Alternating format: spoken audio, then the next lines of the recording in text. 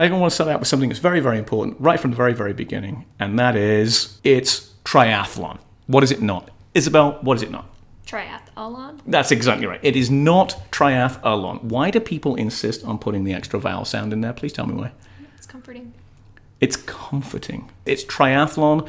It's duathlon. It's not Triathlon. That's exactly right. It's not triathlon. And speaking of names, that an important thing here is that in the sport of triathlon, at especially the elite or the professional level, people have nicknames. People have race names. I don't know why. I don't know why people have race names. I think it's to bring a highlight maybe to something that is a relatively minor sport in the world. You know, if you do triathlon professionally, you're not going to get paid millions of dollars. It's by podcasting that you get paid millions of dollars, right? Right. Exactly right. But yes, yeah, exactly. We hope, actually. But there's this whole nickname thing, and it's a very engaging community. Now, have you ever raced triathlon? I haven't. Okay, so Isabel, brand new to the idea of triathlon, and you've never raced it. But what I think you'd find is something that I remember most from, and I think it's the reason why I got into triathlon, was from my very, very first triathlon, just how embracing the community was. You pass people pass you, they always give you kudos. I don't like that phrase. I don't even know where that phrase originates from. I don't know. Kudos? I couldn't tell you. Okay. But they congratulate you. They tell you, they say, oh, you're doing really well, or way to go, or you're looking really strong. And I found it on my very, very first triathlon. There you go. I found it very, very rewarding that people were so encouraging. It doesn't matter if you were passing people, if you were being passed. It was very, very rewarding. And I don't know where the tri nicknames come from, but, the pros have them, or a lot of the pros have them. And I've met several of the pros, very, very fortunate to do so. And it's just this fun side of the sport. I have my race nickname. Mm-hmm. Okay. I am... the Red Rabbit. That's exactly right. I am the Red Rabbit. For reasons that will remain guarded. Exactly. We'll find it. Maybe a later pod. Okay. Maybe a later pod. So we've got to come up with... Isabel, what's your race name? Thinking Izzy. You're thinking Izzy? Mm-hmm. You're going all out. You're going to that right to the deep side of the psyche. Yeah. Izzy. Mm-hmm. Okay. Can't tempt you with anything else there. Like the Scandinavian Maven. I like that better. You like that better? I just came up with that. How did that... Where did that come from? The recesses of my mind. I haven't thought about that at all. That's an honest... I'm going to take it. You're going to go with the Scandinavian Maven. Do you have any Scandinavian heritage? I don't think so. Okay. But you are from Minnesota? Yes. Okay. Born and raised? Mm-hmm. Okay. That's practically like being from Copenhagen. Almost. Right. It's cold enough here. True. Okay. So the Scandinavian Maven. I like it. It's very, very cool. So we've got you a try nickname now. Something to put on your road ID. We'll talk about road IDs another day. But excellent. Okay. So you're here with the Red Rabbit and the Scandinavian Maven. Wonderful. Talking about this pod, it's a brand new pod, 2018. Thinking about things, I'm talking to someone who's younger than me, someone who hasn't started any kind of athletic career, but someone who's had some athletic success. Let's just say that throughout this pod, I'm going to try to convince you to become a triathlete. Okay. Okay, let's just say I'm going to try and convince you. Okay, consists of 3 sports, and those would be? Swim, bike, run. In that order. Wonderful. Love it. What would it take for me to convince you to become a triathlete? I feel like I'm all right on the run. Okay. I'm medium on the bike. Okay. And the big problem is going to be swimming. The big problem is going to be swimming. I know that most people who start triathlon, that's exactly their problem, is the swim. It is something to be suffered through mostly. Now, why do you already, just at the very, very beginning, think, the swim's going to be an obstacle? I've done very little more than doggy paddle. Okay, yeah. So you don't have a background in swimming. Mm-hmm. What about access to a pool? Not like one that you could actually do laps in. We have like a leisure pool. Oh, okay. So you yourself, but that wouldn't be all year round, right? No. In order to perform triathlon, are you saying that one of the negatives or one of the handicaps would be just access to a lap pool? Yep. And then a willingness to jump into a lap pool when it's negative 35 degrees Celsius outside with wind chill. I know. That's where we're at right now, people. On a, kind of a dark February morning or January morning or whatever it be. Yeah, that pretty much sums it up. Yeah, and it is so difficult. It's such a difficult obstacle to overcome. Even though I've been doing this and training for years now, I still have that point on those cold winter mornings where it's difficult to think, just that mental obstacle of getting in the cold water. And the truth of the matter is, it doesn't matter if it's summer, it doesn't matter if it's fall, spring, winter, the pool's exactly the same temperature. After 5 minutes of swimming, you don't notice the pool temperature anymore. But there is that mental block. In order to convince you to become a triathlete, I'm going to have to convince you to start swimming. Yes. Okay. And serious swimming, right? Mm-hmm. Not just like plonking about. Yes. Okay. I think I can do it. Okay. I'm not saying in 1 hour I think I can do it, but I'm saying I think I can do it. It's all about beginnings. Mm-hmm. It's all about beginnings. So that's the title of the pod, and that's the theme that we're using. Again, maybe we should talk just a little bit about our pedigrees, being older and having more access to racing. I have completed 2 Ironmans. This is not a brag. Does this sound like I'm bragging? A little bit. Okay. I've done long course racing. Does that sound better? Okay. I've done some long course racing and a lot of medium course racing and a lot of short course racing. How does that sound? Sounds good. It's a little vague, but... It's a little vague? Yeah. Okay. How do I unvaguify? I don't know. You're going to have to brag. I'm going to have to brag. Okay. Well, I in no means am I Olympian or elite or anything of that level, but I've continued to strive for improvement. Let's just talk a little bit about that. Before we get to our news segment, just outline it for people who are brand new and looking at this. Triathlon is a three discipline race that's continuous. So there's no breaks. You can take a break if you want. Of course, you can always take a break. You can take a break in the middle of a running race. Yeah. Right. You could. That's exactly it. You know, you're feeling tired. You're like, I want to have some jelly bellies. I think I'll just stop on the side of the road. Just do that. How about that? Sure, why not? Exactly. I'm in the middle of a big bike race. We're doing a Grand Sportif up the side of this mountain. Heck, why not steer over, dangle your feet in the stream, enjoy the day. Yeah. Maybe have a sandwich. Maybe. Okay.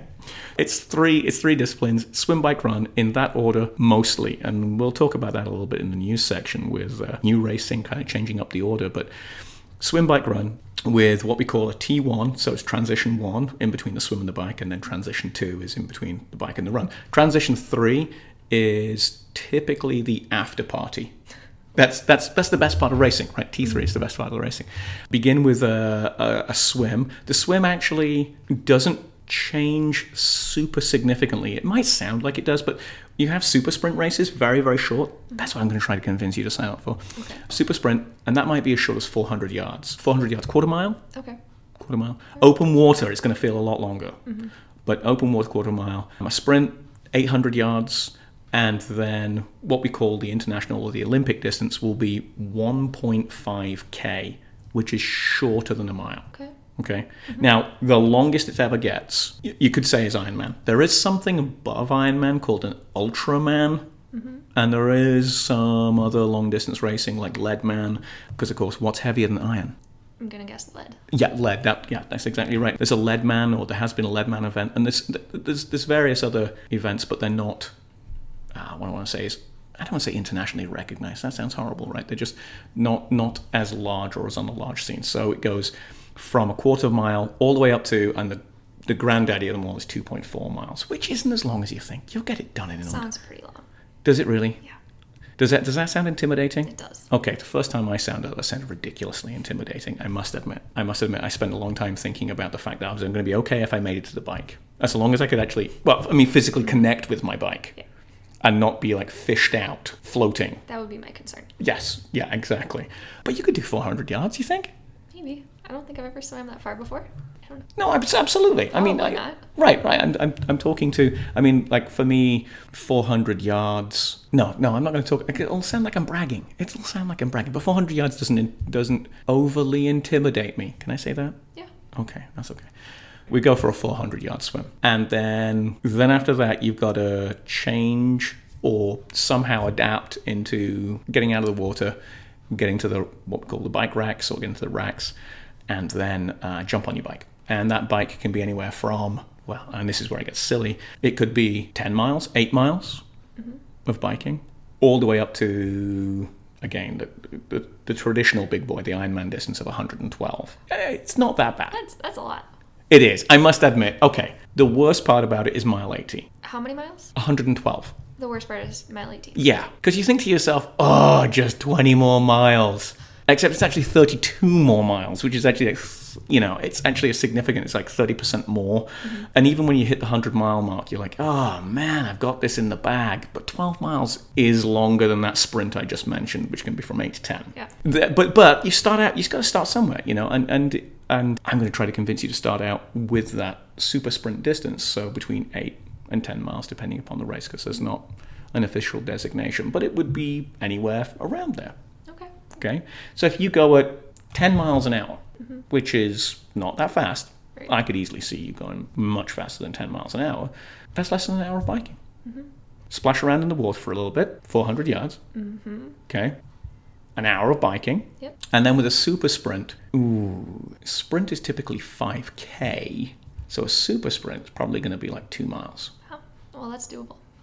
Absolutely. Of course it's doable. Isabel, you look in great shape. That would be completely doable for you. I think that, I think a super sprint actually would be a fun race for you to do. I'm going to try to convince you to do a super sprint. You try. You can always try, right? Yeah. You can always try. Get it? Oh, good one. I'm full of them. She's going to be great. She's going to be great. It's going to be on the number plate. The number plate. There's some tri-speak for you. I don't know what that is. We'll talk tri-speak later on. Okay. That's our beginnings. You with the Red Rabbit and the Scandinavian Maven. Introduce a little bit of the sport, a little bit of the ideas. Obviously, more of that to come. And now we're going to move on to our news segment. Take a quick look at our news. I got all the papers here. I'm in charge. I feel like it's like 1978, and I'm reading the news like Walter Cronkite. Walter Cronkite style? Yeah. Okay, that's perfect. And some other things. So first thing up is the NBC Ironman broadcast. That's the World Championship broadcast. Did you get a chance to watch this? I DVR'd it because I don't have a TV. So okay. I DVR'd it on my parents' TV. Got it. And then my mom erased it before I could watch it.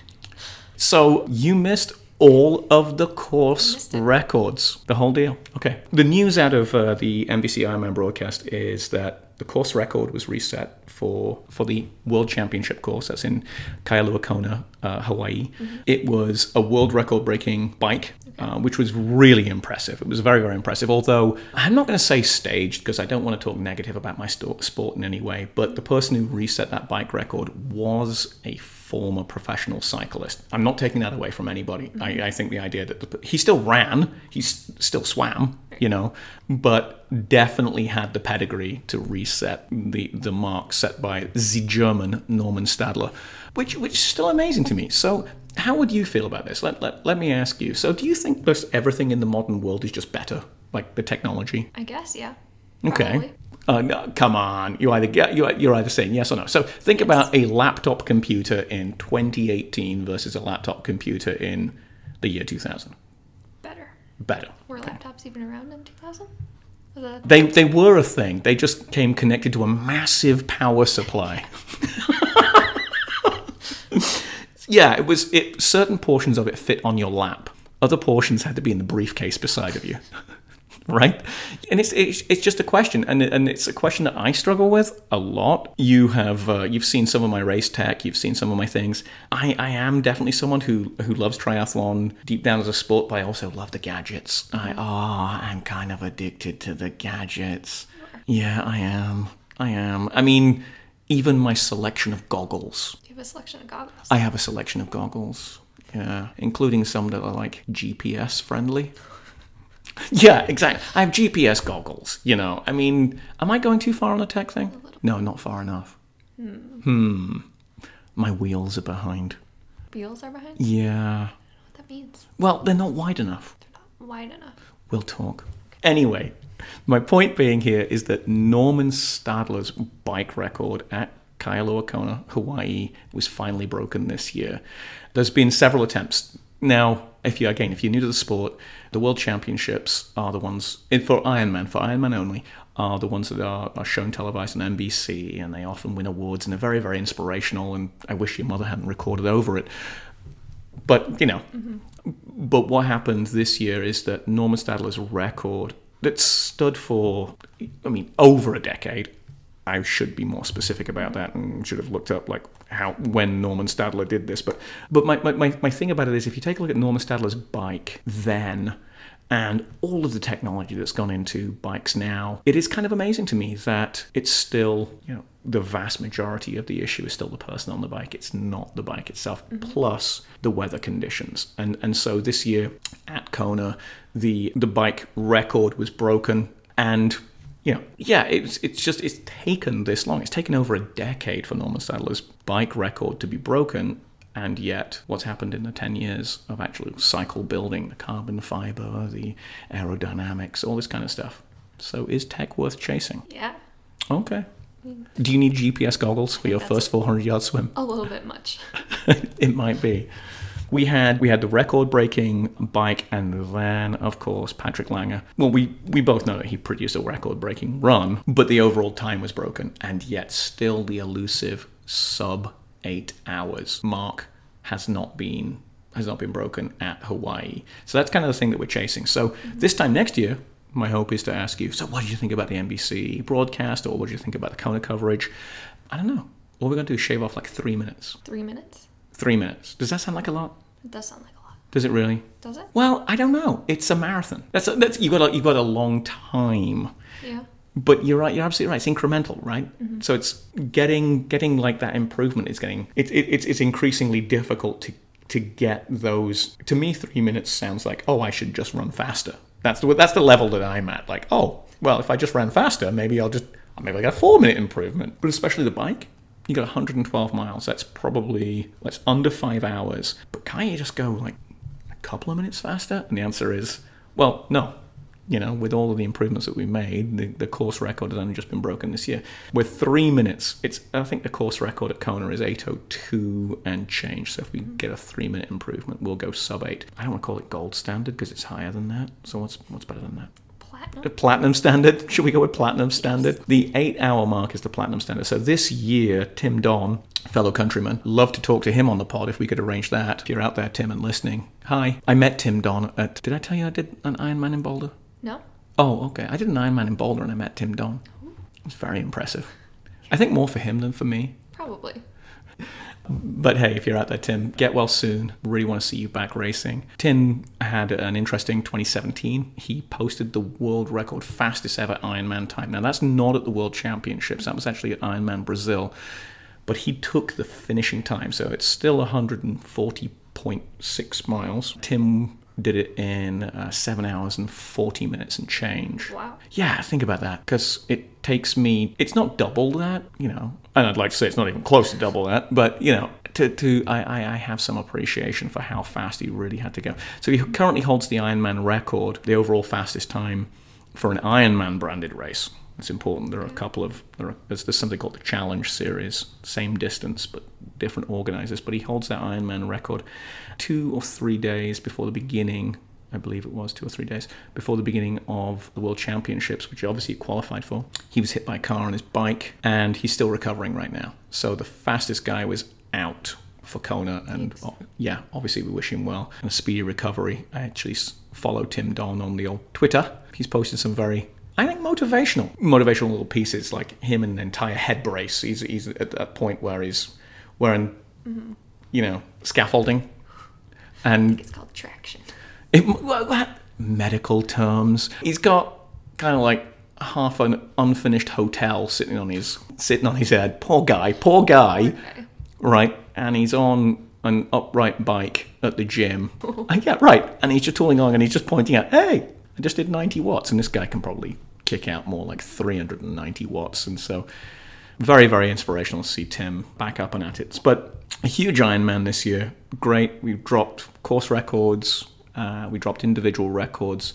Patrick Lange, the overall winner, absolutely amazing. But the most amazing thing that you missed was the number of pockets he had sewn into his tri-suit. How many pockets? Several. I don't know exactly how many, but last year when he was at the course, he was stuffing flasks in his tri-suit. So, do you know what tri-suits look like? No. Okay, imagine way too much lycra and spandex covered over, I don't want to say as many parts of your body or as little parts of your body, but over strategic parts of your body, and then you got the big zip. Okay, so you can zip it. Well, he had secret pockets, because last year he was just stuffing sponges and water bottles in his suit. You with me? And so his sponsor agreed or said, hey, I think we can help with that. And so they sewed pockets on the inside, special pockets, so he could put like nutrition and his goos and gels. How are you on goos and gels? I have never actually eaten them. Okay. So that's going to be podcast. Term? That's going to be a second. That's going to be part of our second podcast right there. It's going to be the Scandinavian maiden, Isabel, is going to, on air, as it would be, she's going to try a goo. Oh, yeah, I know. Yeah, you should be nervous. You should be very, very nervous. I'll have a bucket ready. Okay. But you'll love it. Okay. Try speak. There's another word, frankenfood. World champs were very, very successful. However, and this is where we get into the kind of the negative, during the warm-up coverage, so before the coverage was shown to everybody on NBC, there was the preview show. Mm-hmm.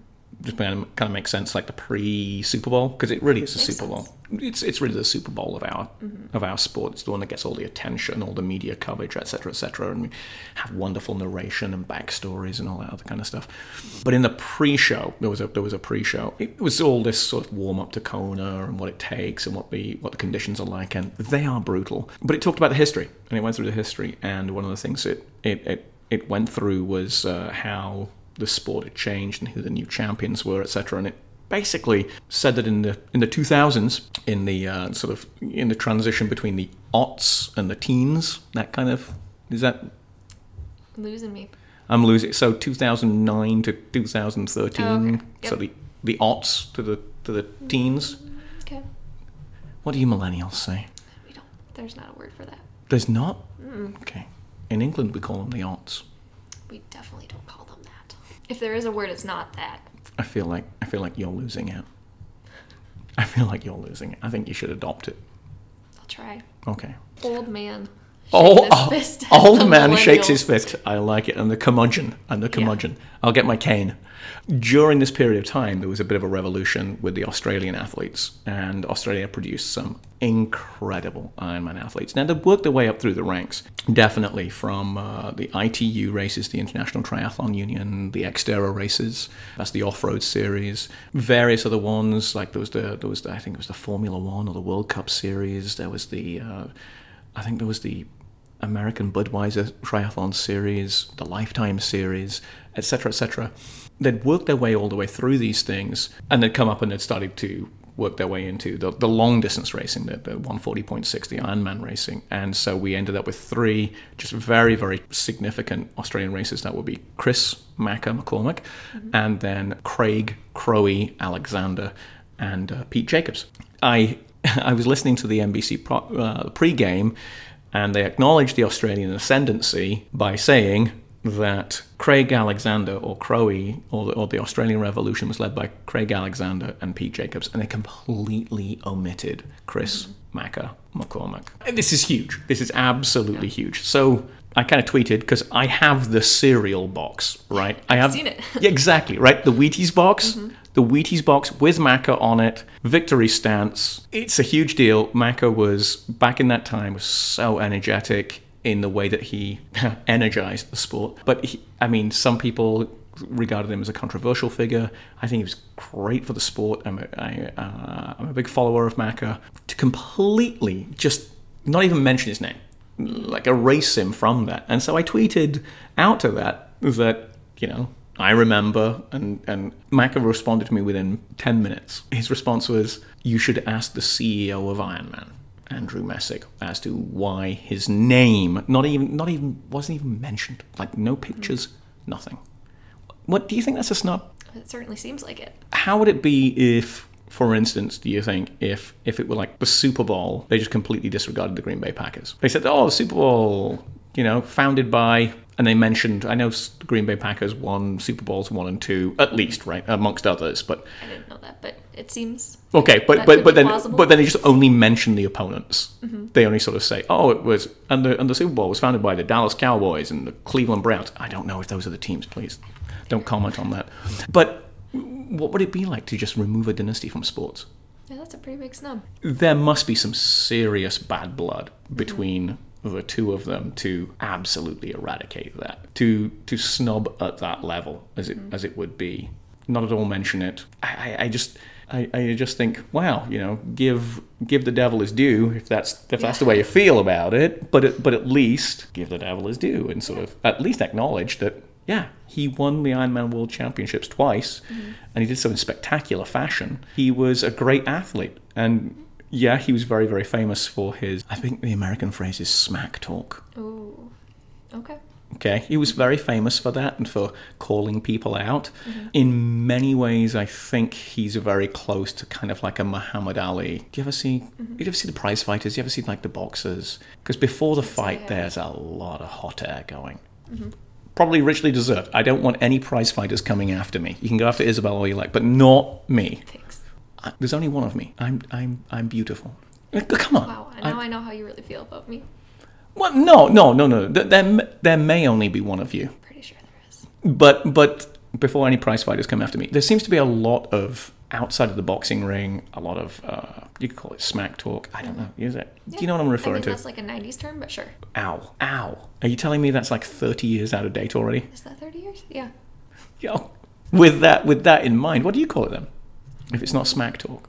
I think like trash talk. Oh, okay. It's like more common now. Okay, trash talk. Do you see trash talk before basketball games? No. No? Maybe sometimes. I don't know. Really? I don't know. And, for as much as I enjoy competitive sport, and certain competitive sports very much so, for instance, when I follow soccer, there's not a lot of beforehand. Sure, the fans might bawdy about a bit. The whole idea of teams and players calling each other out, no, it doesn't happen. However, Macca had no problem in talking about his competitors, and never super negative, never insulting, but often in a way that was just, shall we say, a little more Taco Bell hot sauce to fire sauce rather than mild to, ketchup. Okay. So anyway, great character. Love him. I think the sport is definitely richer with him and his influence, and he's a huge, huge lover of triathlon. But to not even mention him, Andrew Messick, Ironman Triathlon. No, that was wrong. He was definitely a part of that revolution. My thoughts. Please feel free to comment when we finally work out how to host this podcast. Okay, Ironman, sticking with the theme of Ironman and long course news. Ironman is changing their qualifying spots, so we're reverting back to the original qualifying spots. So a couple of things about this. Ironman, number one, got into trouble with their lottery system. I don't quite know the ins and outs of it because I'm not someone who's well versed in legalese, but effectively there was a lottery, and you threw down your money. And if you got a lottery slot, then I believe you just paid extra. I wasn't entirely sure. I just signed up for my spots. This is only for the World Championship. But they got in trouble. I think it was the state of New York and maybe New Jersey. Some state attorneys got involved for some legal practice. But basically it went, you could get to the World Championships a couple of different ways. Number one, you could qualify. And qualifying is tough, I got to tell you. Qualifying is very, very tough. Number two, you could try for a lottery slot. And I think that's where the problem was, is that perhaps they were overcharging. I don't know. But you paid in this money. It's completely non-refundable. If you got your slot, then, of course, the money you paid in went towards it. We call it a charity slot sometimes, or a lottery slot. Lottery slot or a charity slot.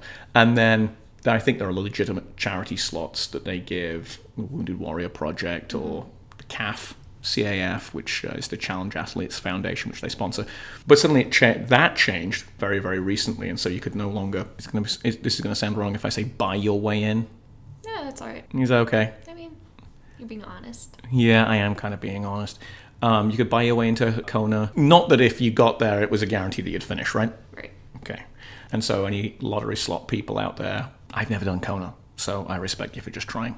You could financially try and get your way in, CAF, etc. But they've removed that. So that was one change. And then this year, they announced just recently that they're also going to revert back. They're going to abolish something called the Kona Professional Points System, which was very controversial when it started out. But now it's going to be qualifying just like the age groupers. And so now they're going to take, of all the other races that happen around the globe. So Ironman happens all over the globe.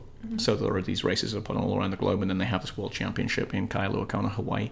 And so they're going to take it, so the professionals have to qualify by effectively making the podium at a race. So there'll be, at Ironman Frankfurt, there'll be 3 spots available. And so if you win 1, 2, 3, if you come in 1, 2, 3, then you make it to the World Championships. If number one has already qualified, then it'll go 2, 3, 4, right? So it'll be like a trickle down. Yeah. Instead of there being points awarded for major championships or whatever. But I think this has all got something to do with maybe the legalese or maybe the fact that the point system encouraged, there's a lot of talk about this, it encouraged athletes to massage their years. So the idea was to do well at this race because there were more points available versus another race, which is where, okay, just hang back. And I don't know, there was a lot of talk that the kind of professional point system wasn't fair, egalitarian, difficult for the pros to manage. Let's say, for instance, you're injured, but it's a championship race and there's more points available, and So they're just going back to the straight rankings. They're just going back to, you know what, there are so many points allocated at this slot. Now, I'm going to ask you, Isabel, how do you feel that there are more... This is going to come as a shock. This is going to come... Well, maybe it's a shock. I'm definitely doing this out of left field. We haven't discussed this beforehand, but... I feel like I know where you're going. You feel like you know where I'm going? Mm-hmm. Okay. There are more male slots available than there are female slots. Mm-hmm. Okay. Go. That's unfortunate, right? I mean, women are half of the population, if not more. So, I don't know. It seems a little unfair. You got free reign here. I got open mic and you're going with seems a little unfair. No, it does. I mean, it's definitely something that people should strive towards equaling that out. Yeah, I am aghast. Now, the truth is, if you'd watched the Ironman broadcast, there's a couple of things that under the covers you'd kind of notice. And I don't want to take anything away from any of the pro athletes. I have a huge respect for them. Mm-hmm. For the pro triathletes. I've met, fortunately, many of them for the simple fact that it's such an open sport. So you can turn up to races, and if the pros are there, they're so welcoming. They'll shake your hand, they'll have a quick chat with you. It's very, very embracing in terms of the community, from fellow athletes all the way up to that pro level. It really is an amazing community, which is why I'm trying to entice you into it. Let's say there are 50 males and 30 females at Kona. Mm-hmm.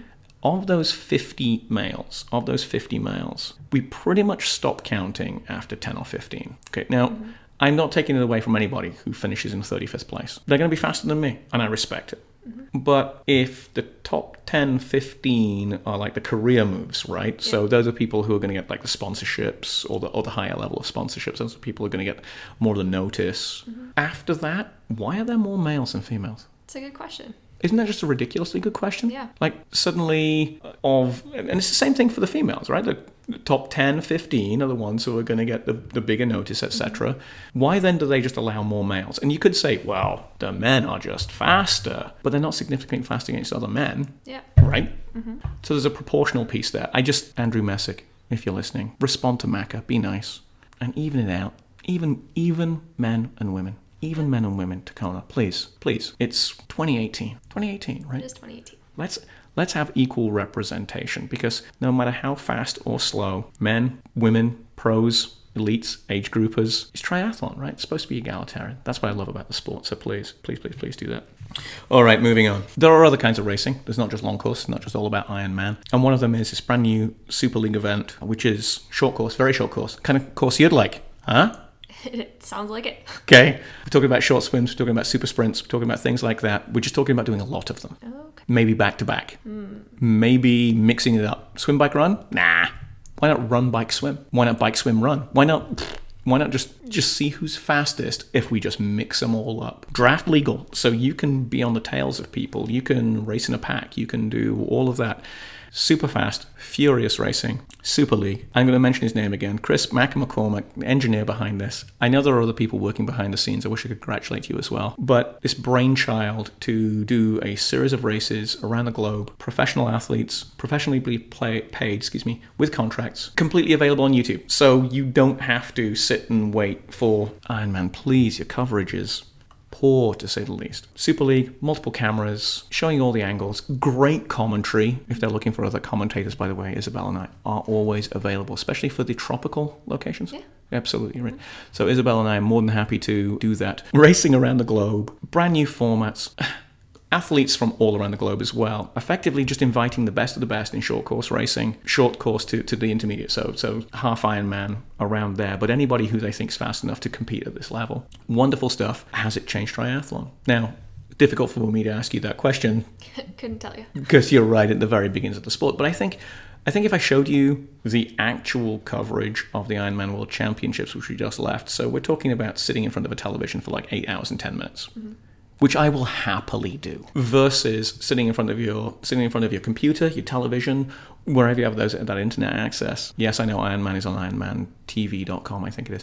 Wherever you have that access, you can sit down and for like 2 or 3 hours, maximum, absolutely maximum, you can watch a series of races. You can watch rankings happen. You can watch people slogging it out, gutting it out. You can watch all the good and the bad, right? You can see I know I'm not looking for this, and I hope nobody thinks that I am, but you can see the crash on the bike, or someone completely burn out on the run, someone kind of lose it on the swim, whatever it be, because they're right on the edge, right? They're racing right on the edge. But these races they're over in like 35 minutes.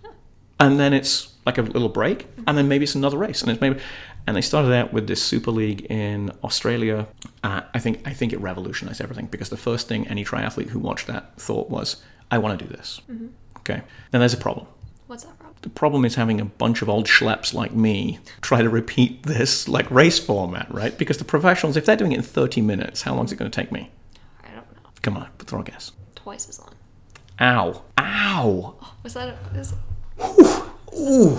Sorry. Yeah, no, that's okay. Twice as long. That's... Not twice as long? What? Wait, we're not going for 3 times? Unbelievable. What is... Oh, I was hoping you'd say like... We were just talking about how fast they all were.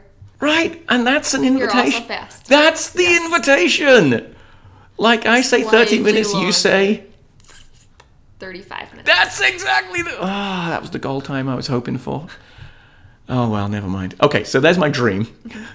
However, because I'm a slow swimmer, and when my body is like floating out in the middle of nowhere, how do they go about doing this for an age group? How do they go about and invite people like me who are passionate about the sport, but not necessarily particularly accomplished at the sport? How do you go about doing this? Well, I think 2018, one of the big things is going to be, how will Super League citizens races, so age grouping races, how will it work out? They've got a race. It's in Penticton, I think is pronounced, in Canada. Okay. They've got a citizens race. It's going to happen this year. I have a training partner who's signed up for it. Kind of want to sign up for it myself. We'll see how the calendar works out. You know what that's like. But I would love to race that. I would love to try myself on that format. The mixing it up, the time trial, the whole idea of doing multiple events, doing shorter ones, but being surrounded by sort of like people, and again, slogging your guts out for 40 minutes as opposed to an hour or 13 hours or whatever it be, and doing it repeatedly and trying. So the big question is, for 2018, has Chris McCormack changed the face of triathlon for new people, for beginners, for people like you who I can try to convince to try a sprint, and then you don't have to aim for one day I'll do an Ironman. You can aim for like one day I'll do something sprinty and fast, which is what, you're young. Sprinty and fast is what you should be looking for. I'm old and slow, so I go for those longer distance races. Anything else from the World Triathlon you want to bring up? I think you covered it. I think I got one more, and that's Javier Gomez Noya. Not a name that you know right now, but for everybody else out there, if you're a fan of triathlon, Olympic silver medalist, missed out on the last Olympics in Brazil through injury, so never really got a chance to see if he could throw down. And so Alistair Brownlee, the English triathlete, all hail and praise him, he took double gold, first person to ever repeat at the gold medal. But Javier Gomez missed out on his opportunity to challenge for that race, and that would have been amazing. That would have been amazing. Anyway, Javier Gomez, who we'll refer to as the Gomez Noya, Javier Gomez Noya. He's a 70.3, which is the half Ironman distance. He's already a world champion at that. He's an ITU world champion. He's fast. I've seen him run. I can't tell you. Seeing someone drop from like 5:40, 5:50 pace in the last mile, which is pretty much a dream for me. Do you know what your fastest mile is? Not that. Not that. Okay. We're going to play fastest mile on one of these podcasts. I think you're going to win. I don't know. We're going to try it. We're going to treadmill it.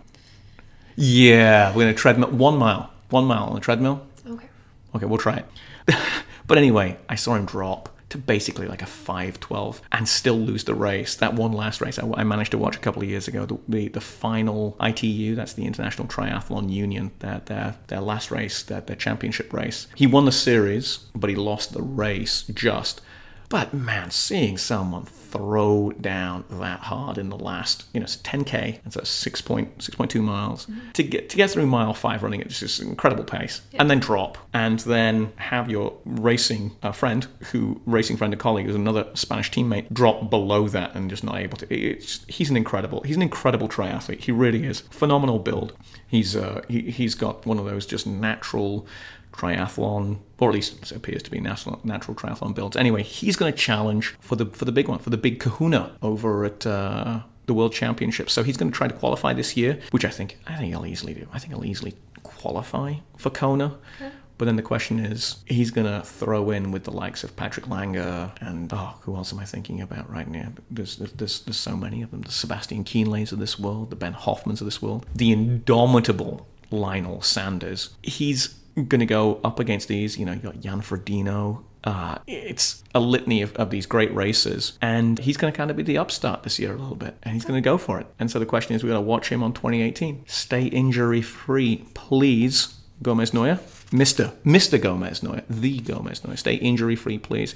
And let's see you throw down at Kailua Kona. Last piece, Chris Froome and doping in sport. Little sideline here. Okay, where are you at with sports doping? What do you mean? Like, what do I know about it, or how do I feel about it? How do you feel about it?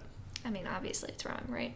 But I guess... Correct. Well, yeah, I mean, I think so, right? Yeah. I mean, is there anybody you think out there who just says, let them try? Just...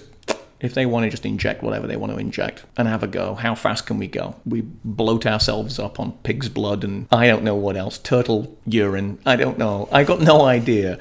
Right. Whatever's found to be. Is there anybody out there who thinks, it's so... Nobody that I know. Okay. Yeah. I mean, nobody I know either. So if that's where we're at, where these substances are controlled, etc., at what point does an asthma med that has no performance-enhancing repercussions become a controlled substance? And if you're dehydrated, it can alter the results of the drug test. So you may not know this. Chris Froome, 4-time Tour de France champion. Yes, I was lucky enough to run alongside him this year on the Col de Galibier in France.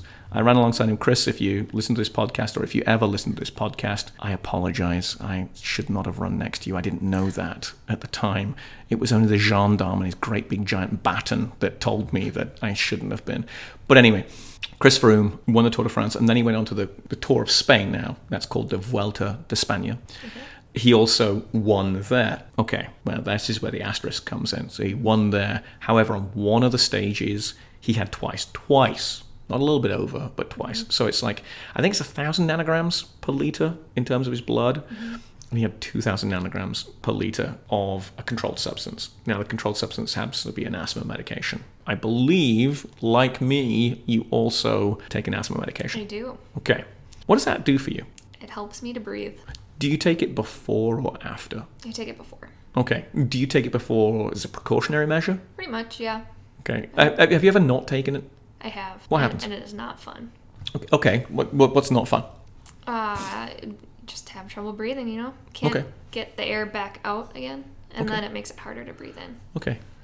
I'm the gift of training all these years for triathlon and trying to get faster. For me, is that I developed something called sports-induced asthma, which is not uncommon. For me, the inhaler is a secondary thing that I take typically afterwards. Now it's probably too late, but most of the time I'm absolutely fine. And then I finish and you know what the finishing step's like when you cross the finish line and all of a sudden your body says, hey, that was really fun. You just ran 13 miles, you idiot. And that's when you begin to break down. Mm-hmm. You've been through this before at the finish lines. Yep. That's when typically I take a puff. I could probably take a puff beforehand. Anyway, Chris Froome, Tour de France winner, Vuelta de España winner, took puffs. I say puffs because, he's got a lot in there. Sambuterol, I don't know the exact pronunciation. I don't know exactly which drug it is. Mm-hmm. Took this drug and had twice the allowable dose. However, everyone I've listened to has said that it's not performance enhancing. It effectively allows him to perform at a level that's leveling the playing field. That's part of the defense.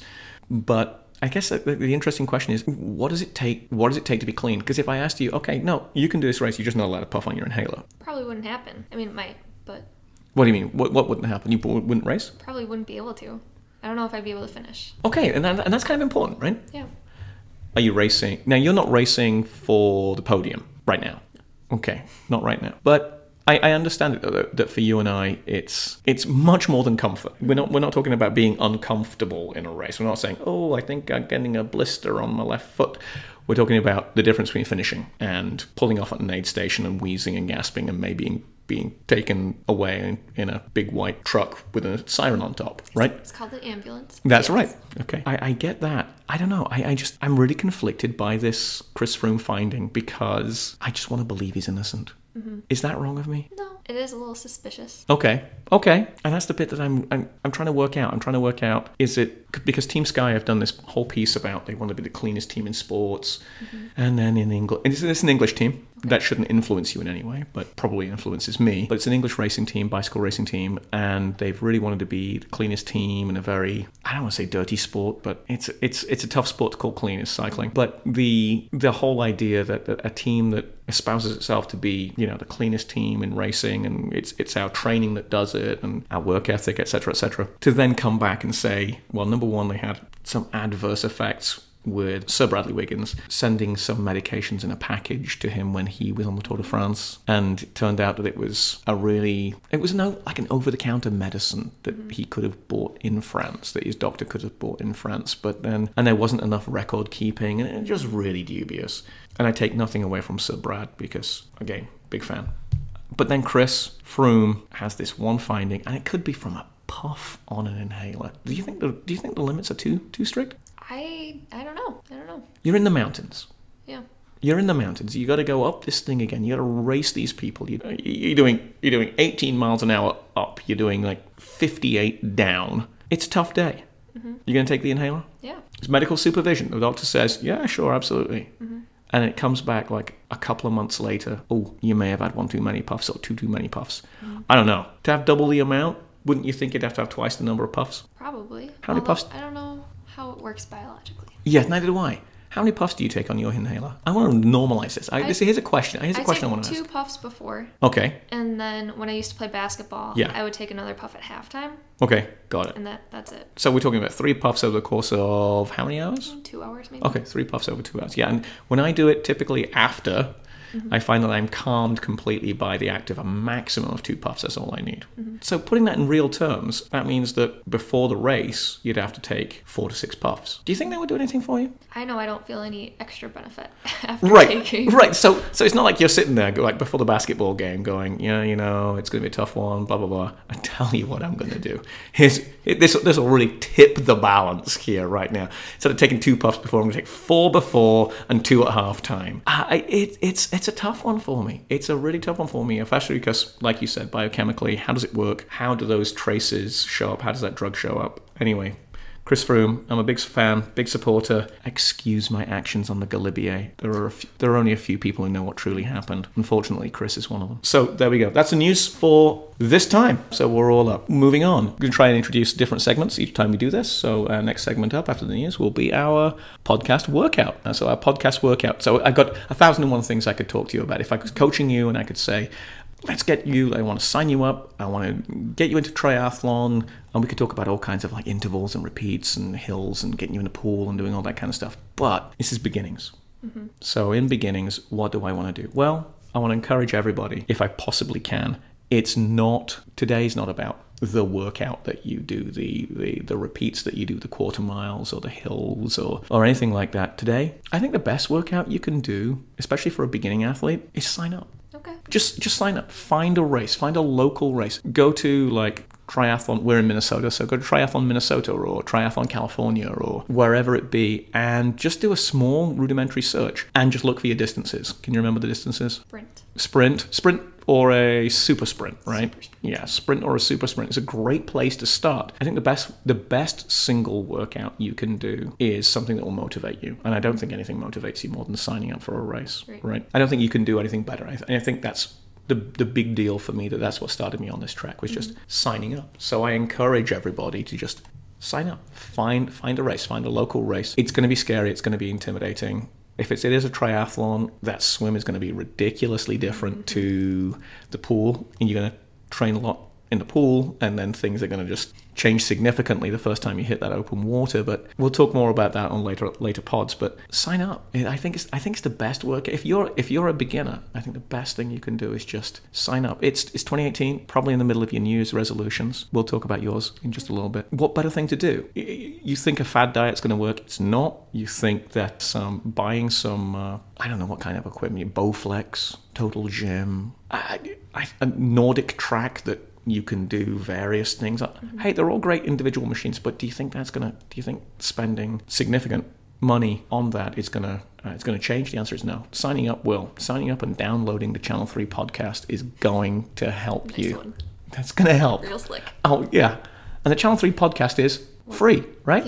Yeah, currently. Mm-hmm. So it's absolutely free, and we're going to help motivate you. We're going to help get you there. We're going to follow Isabel's journey to signing up. So that's our week up. That's our workout. Excuse me. The workout of this pod is I encourage you to just sign up. It'll be the best thing you can possibly do. How were the holidays? We just finished the holiday season. They were wonderful. Yeah. Yeah. Very relaxing. Relaxing. Mm-hmm. Did you eat too much? Yes. Okay. Without a doubt. Okay, so we're into our diet section. One of the things you're going to find is a lot of triathletes become very, very obsessive. I almost said ridiculously obsessive, but I didn't want to offend anybody. But as I am a triathlete, I think I have a license. I feel like I have noticed that from observing you. What's that? You're a little obsessive. Just a little bit? Yeah. A little bit? A little bit. I'm not like a calorie counter, but I'm definitely the opposite. I'm definitely like an exercise counter, and I'm definitely an exercise logger and all that kind of stuff. And a lot of my time during the week is devoted to those exercise plans and not just what am I going to do today, but what am I going to do in the future. But anyway, diet does play an important part. I didn't discover like the healthy way of life thing for a long time, so it's not like I have decided to just jump all in. It's just what I decided to do was cook more food of my own, and so really enjoy cooking, really enjoy doing that piece. Question really becomes though is diet, holidays. Okay, what did you binge during the holidays? My mom made like a couple hundred Christmas cookies. You a Christmas cookie fan? Mm-hmm. That's a challenge. Yep. Okay, what's some of the favorites? You got the chocolate covered peanut butter balls. Those are pretty good. That's pretty strong right there. Some cornflake wreaths. Mm-hmm. Okay.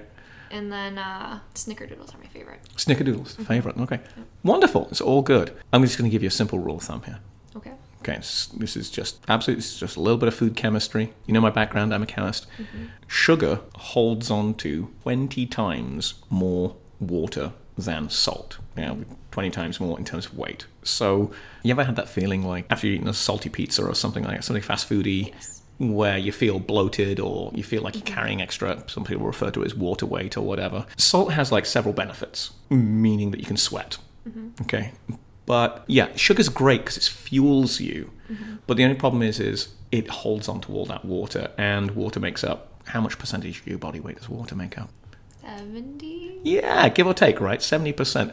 And so if you're looking to shed a few pounds, mm-hmm, I always say this, my rule of thumb, diet is raised to the power of exercise, or exercise is raised to the power of diet, mm-hmm, that relationship. It's not a multiplier, it's beyond that, it's an exponent. Right. Watch out for sugar. Just really watch out for sugar. If there's something that you can do, and I'm not asking you to jump on the aspartame wagon. Are you a Diet Coke girl? No. That gives you cancer, right? Well, I don't know. It's just artificial sweeteners. I don't think that you're alone in that thought. I think there are a lot of people who are like, it's severely detrimental. Where are you on like stevia? What is stevia? You haven't come across those pops? Like you can get the organic like cola and it's flavored with stevia. Drink soda? This is awesome. But when I do, I don't always drink soda. But when I do, I don't do the artificial sweetener ones. What do you jump in for then?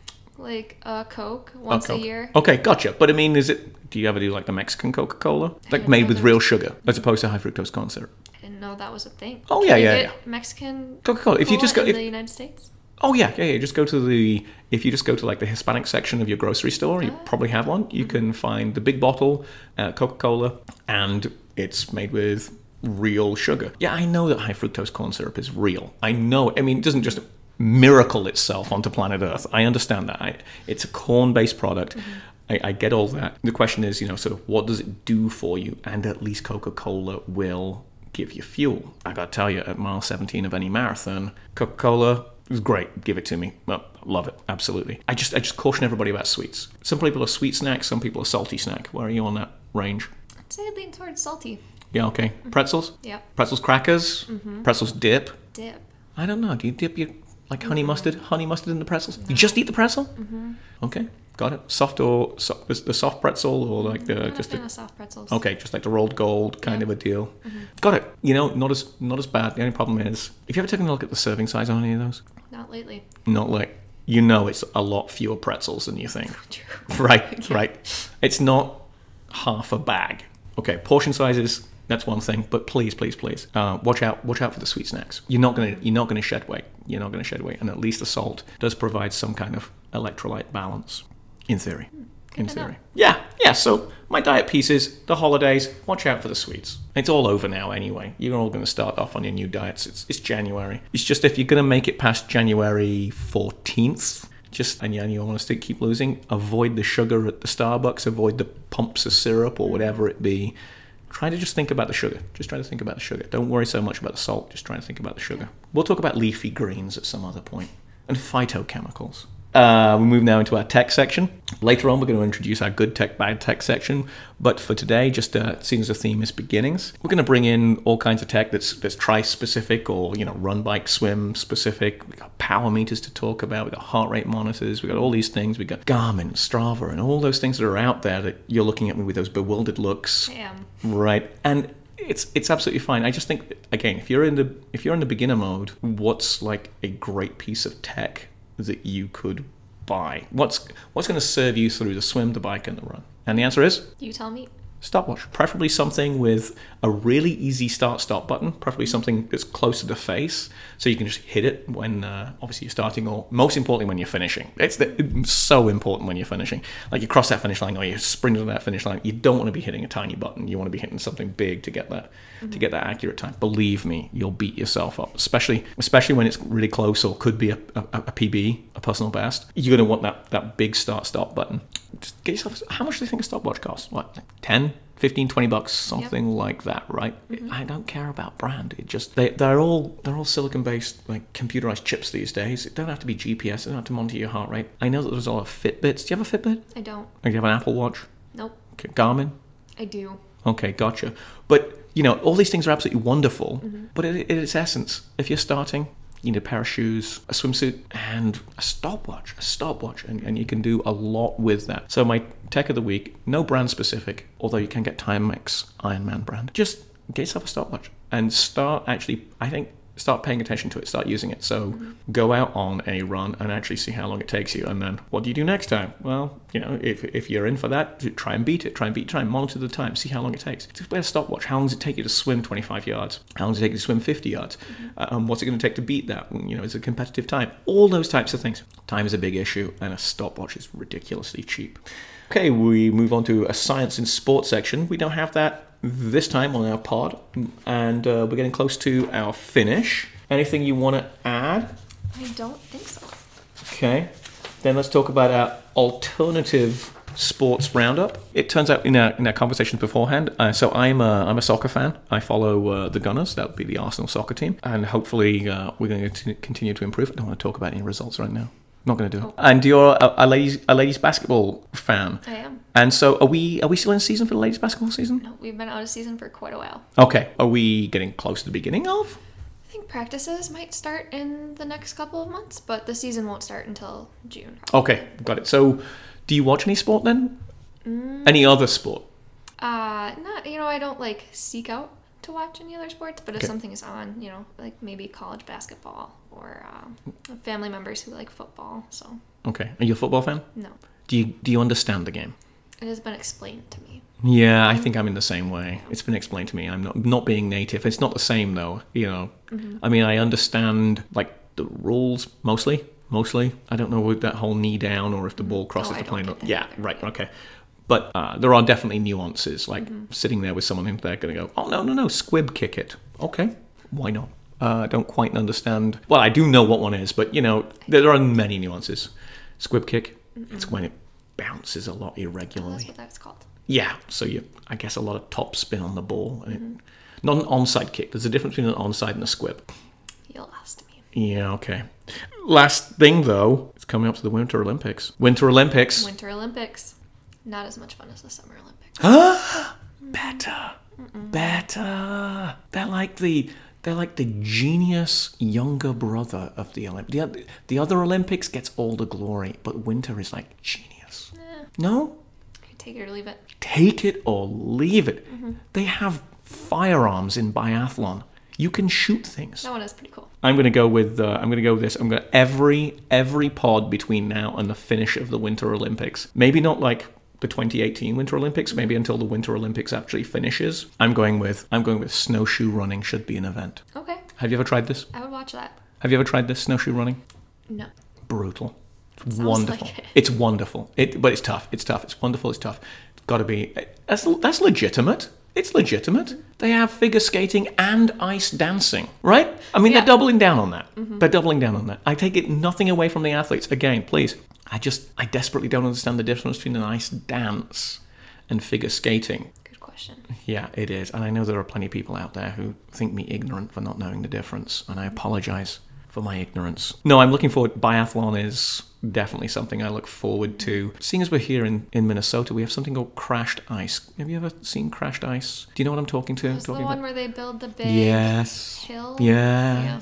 And they skate down. Yeah, that's the one. I always get so stressed out. I feel like someone's going to like get stepped on. Get stepped on? Lose a hand. Got it. Like skated over? Yeah. Okay, like there's going to be body parts at the end.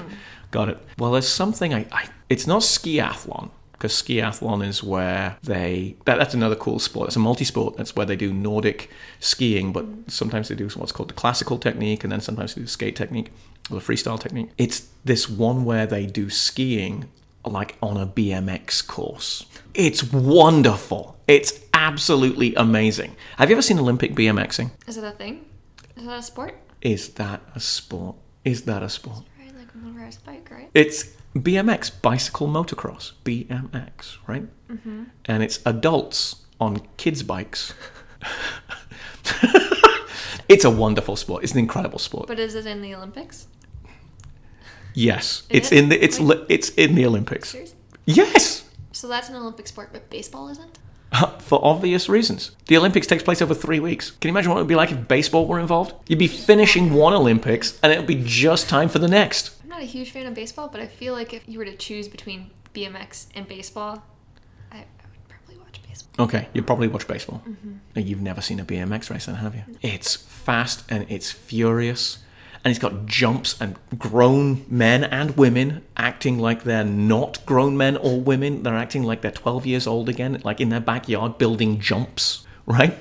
And I half expect at one of the events that one of the competitors from the previous round who didn't make it has to lie down in the middle of the track and they all have to bunny hop him. You know, that kind of a deal, right? Just like it was in your schoolyard or on your street when you were growing up. It's amazing. BMX is it's very legitimate. It's a tough thing, and they spend so much time in the air. It's crazy. And the snow equivalent, I don't know exactly. Is it called snowcross? Could be called ski cross. I think it's got cross in it. I think it got the title cross. Familiar. Okay, we're gonna watch snowcross or ski cross or whatever the cross event is, and you're gonna be converted. Okay.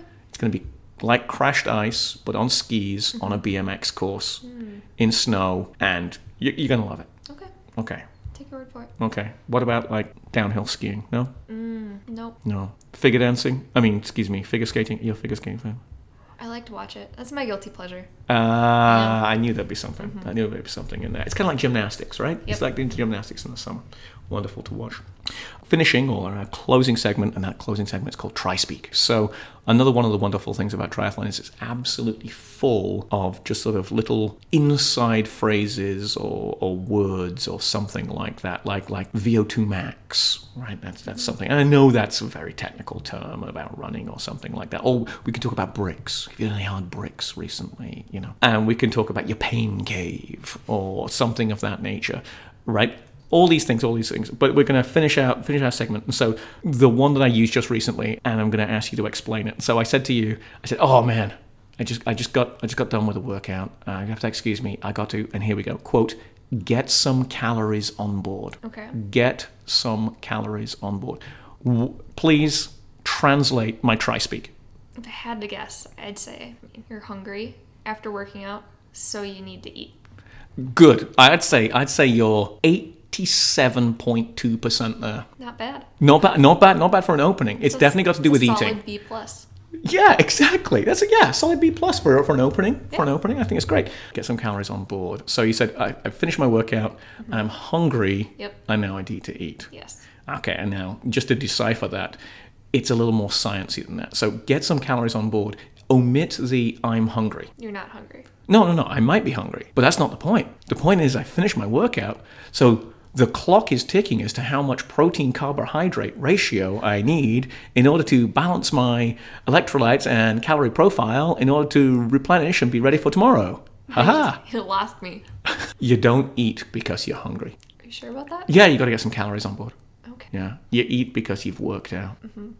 That's probably a bad thing to say. I don't want to be so responsible for many types of eating disorders in this world. But when a triathlete says they got to get some calories on board, what they're basically saying is, I gotta, like, we don't drink, right? We rehydrate. Mm-hmm.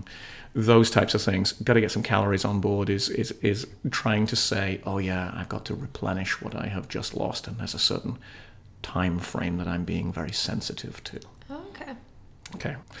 All right, with that, I am Graham Wright, a.k.a. The Red Rabbit, and I'm here with Isabel, a.k.a. The Scandinavian Maven. Yeah, well played, and thank you very much for listening to the Channel 3 podcast. Hope you'll download the next one. All right, see you soon. Bye-bye.